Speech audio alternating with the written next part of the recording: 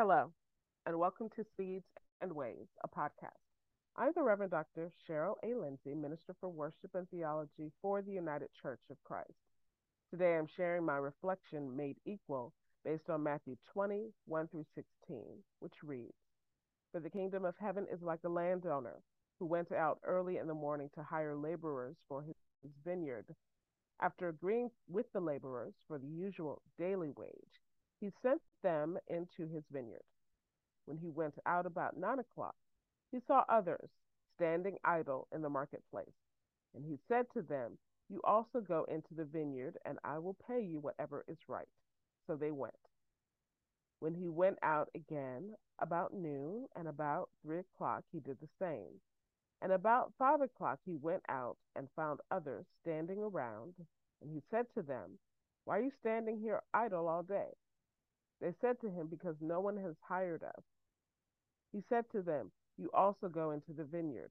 When evening came, the owner of the vineyard said to his manager, Call the laborers and give them their pay, beginning with the last and then going to the first. When those hired about 5 o'clock came, each of them received the usual daily wage. Now, when the first came, they thought they would receive more, but each of them also received the usual daily wage.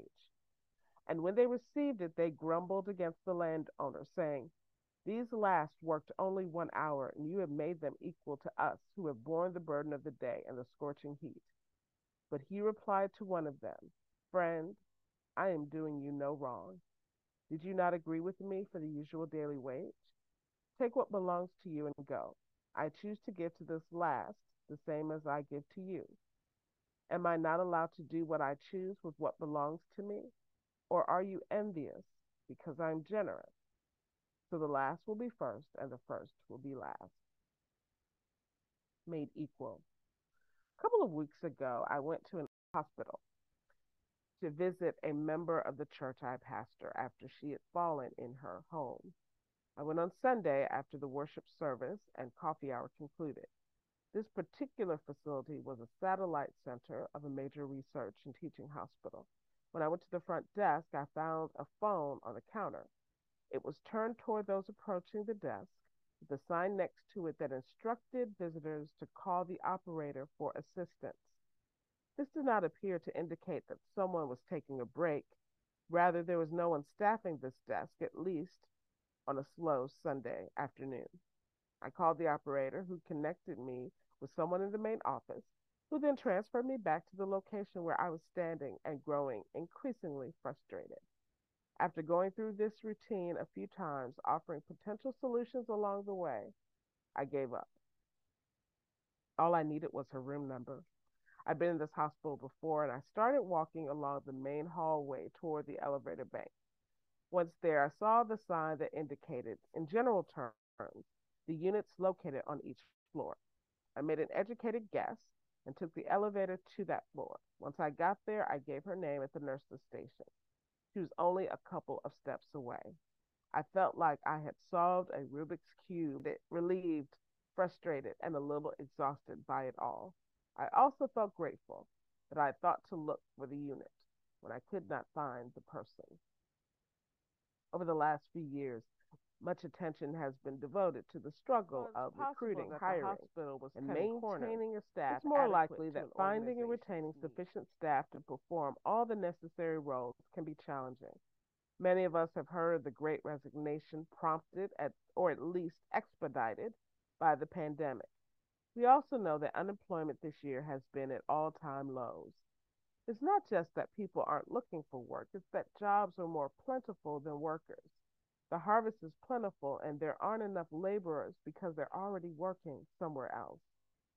Of course, my story isn't about recruitment or employment practices. It's not about compensation. It's a story of hospitality or the lack thereof.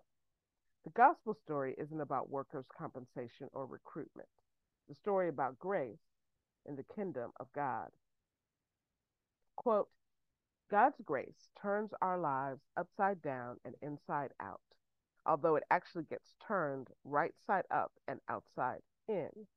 Jesus makes this point by tucking the parable into two bookends. In Matthew 19:30, he introduces the story by saying, but many who are first will be last, and many who are last will be first. He concludes by saying it again in Matthew 20:16. So the last will be first, and the first will be last. In Jesus' day, and often in our day, there were two clearly defined groups. The first, who sat at the table gobbling up course after course of spiritual blessings, and the last, who sat under the table waiting for a few spiritual crumbs to fall their way. According to Jesus, God's grace threatens to upset those predictable seating arrangements. The last get raised to the best seat, and the first might start missing the meals. Primarily, the story serves as a warning to the first, those who received the first invitation to the table of grace, those who had the first chance to obey and serve the living God.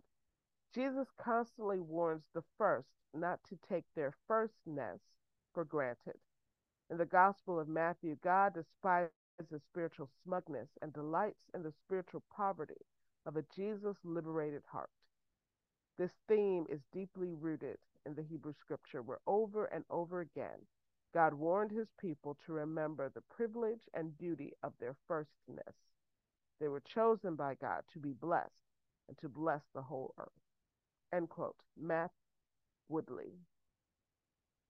This story, like the parable of the prodigal son in Luke's narrative, often evokes an objection to the unfairness of treating unequal actions with equal or seemingly superior rewards.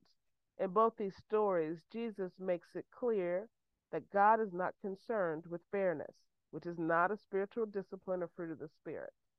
There's no commandment to be fair. Fairness is a human construct that attempts to substitute for and masquerade as justice. Fairness pretends to treat everyone the same, while justice attempts to make everyone whole. Pursuit of fairness stifles hospitality, generosity, and grace. Fairness pretends that everyone is equal in all things, while hospitality acknowledges that we are mutually dependent upon one another. Fairness pretends we have equal access to meet our needs, while generosity proclaims that we never lose by sharing our abundance. Fairness encourages us to live in shame, fear, and deprivation. Grace invites us to live as forgiven, free, and complete. Quote, one wonders how this parable of the reign of God was understood by the hearers. Who would they associate with the latecomers? Are they the sinners and Gentiles that are being included in the community? Are the grumbling workers the religious leaders who have all the usual objections to this inclusion? Or perhaps the grumblers are members of Matthew's community who, like Peter, James, and John, are expecting special advantages for their great sacrifice, but find that God's grace is extended equally to all. However the characters in the parable are understood, this is a story of reversals and unexpected equalization. It presents a generosity that goes beyond calculation to grace. Hearers today may make theological connections. Our calculating ways are brought up short by God's incalculable grace. End quote. Anna Case Winters. Once again, Jesus exposes the contrast between the world we know and the one we seek in the kingdom. The first-last dynamic is an explicit reversal found in a gospel full of them. It's not that the first become less worthy and the last become privileged. The good news is that we need not compete with one another to be valued. We get to participate in and receive the blessings of the kingdom without respect to our contribution. There's no seniority clause or performance appraisal in God's economy. The rule is abundance. We need not jockey for power, position, or privileges when we all get to feast at the table Jesus prepares for us. We all find our place in a house not constructed by human hands, but by the architect of beloved community. Quote, the content of his instruction concerns household matters. Why this cluster material on households? Various philosophical traditions, as well as Hellenistic Judaism, understood the household as the basic unit of a city or empire. They envisioned ideal households as a microcosm of imperial society. Households were then to be patriarchal and androcentric, reflecting and constituting elite imperial society and privileging male power over. The husband, father, master was to rule over wife, children, slaves. He provided the household's economic well being and represented it in society. Given this link between households and empires, Jesus' manifestation of the empire of the heavens predictably includes instruction on households.